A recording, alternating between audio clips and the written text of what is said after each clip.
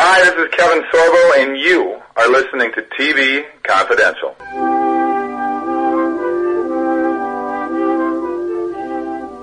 I declare, Charlotte, I don't know whatever your papa's going to say about rugs and drapes in the sitting room. Oh, he'll change his mind, Mary. He must. And that dress. Yes, it really looks like Paris, doesn't it? It's so elegant and so sophisticated. But, Charlotte, it's so red. Oh, Mary, why should everyone think of red as a shameful color? It's so warm and full of light.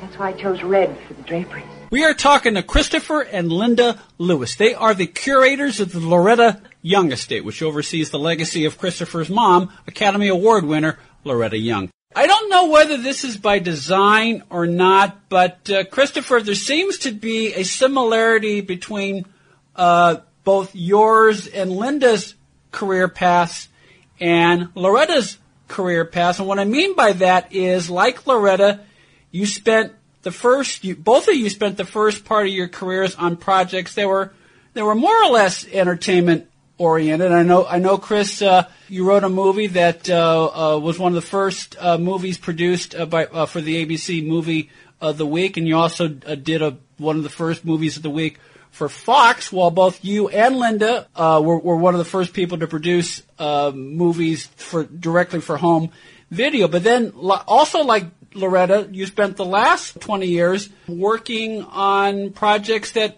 more or less have a teaching and informative element besides entertainment. Was that coincidence, or? It's just the way God planned it. It's how it worked out. I also actually, when Linda and I met, I was actually in the news business. I worked for an ABC affiliate in Tulsa as a news reporter. Mm-hmm. So we've done both movies and documentaries, and I've been a news reporter and worked on radio. But so it's, been a lot of jack of all trades, master of none, as they say, Ed, But we like the documentary and educational market right now. It's because it says something, and it hopefully contributes to our society. And I think that's, Linda can address that more than I can, but that's our aim, is to do something that's worthwhile. Well, that does mirror Mom. I don't know. I think more coincidentally, you get started on something, and then somebody says, oh, would you do an industrial film, or would you do a documentary or whatever? And if you're an independent entrepreneurial company like we are, the entertainment group is our company. It's basically Chris, myself, and our dog. You'll go off in a different direction. Sure. But, doing the educational stuff has been fascinating and always a learning. You're on a learning curve all the time, which I like, because if you research your subject, you kind of stay fresh. But there's nothing to say that we wouldn't love to jump back into a mainstream movie were the opportunity given to us. But I wouldn't go so far as to say that our careers kind of mirrored Mom's. Well, it means in terms of we're doing, trying to do educational and product that teaches lessons, I think, if I understood his question. That's exactly where I'm coming from. Yeah, right. Well, in that respect, you can say that. Quality-wise, no, we have I don't know who could come up to those golden days anymore. It's a whole new world, and very interesting over this last 7 months working on Mom's 100th anniversary, the tributes, we have a big show for her in place at the Hollywood Museum in Los Angeles right now. And knowing as much as I know about her, and I adored her, she was just the most wonderful mother-in-law and teacher and mentor and door opener, as you mentioned earlier.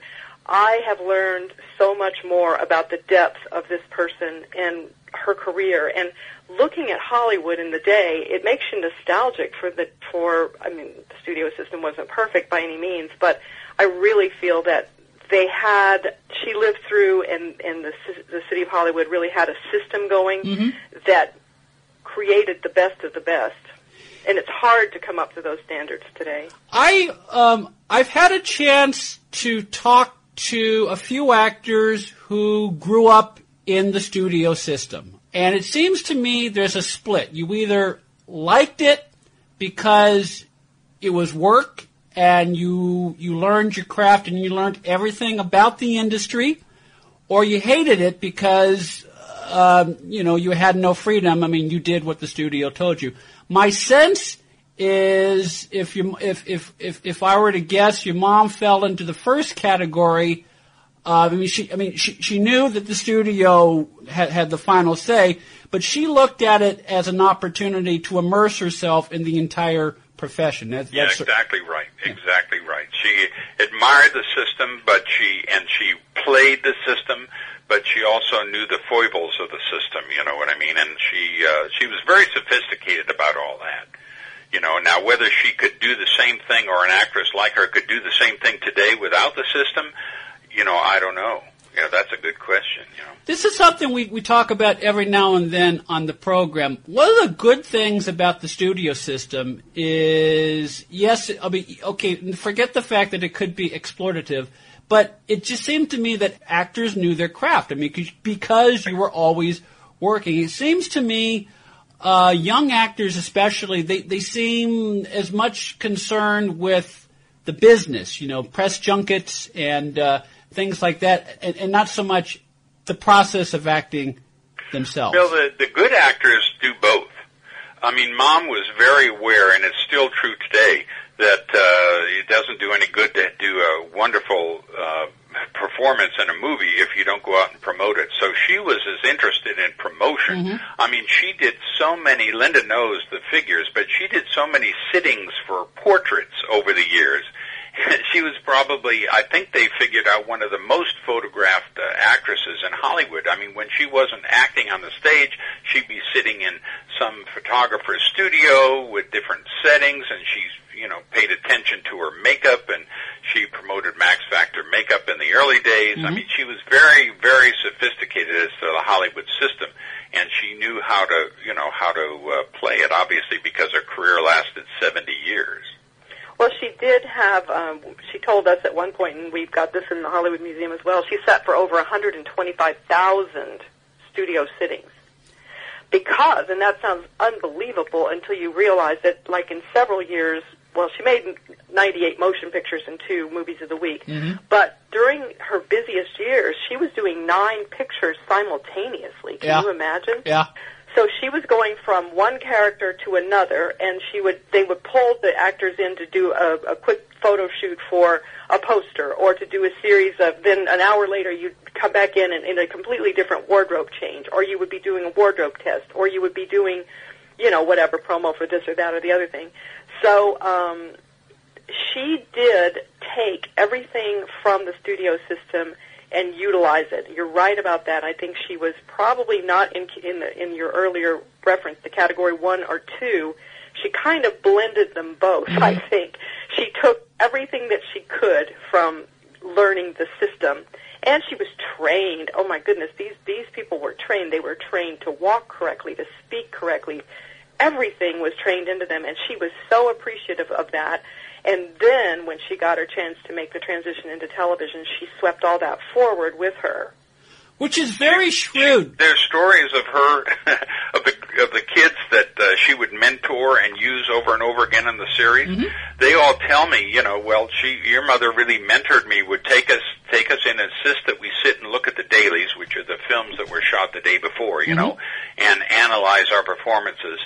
And she would even, to the point of, when she was doing a series, the last series she did, the new Loretta Young show with a sustaining cast, the same cast, there were 4 or 5 girls in it. Each one told me that once a month she would bring us to have lunch privately with us in her dressing room and give her, order a specific meal that was kind of like steak tartare, one of them said, which is very odd, raw hamburger meat, mm-hmm. but teach them how sophisticated people eat raw hamburger meat or oysters or whatever. So Mom took a very interest in mentoring young actors, too, coming up behind. I mean, she was paying it forward. Mm-hmm. One such young actor who left his mark not only as an actor but as a director as well as Dennis Hopper. I mean, he got his start on the Loretta Young show. Right, he sure did. Nobody would hire him because Mom saw him do a Studio 90, which was a live TV show out of New York one mm-hmm. time. And she said, get me that kid to act.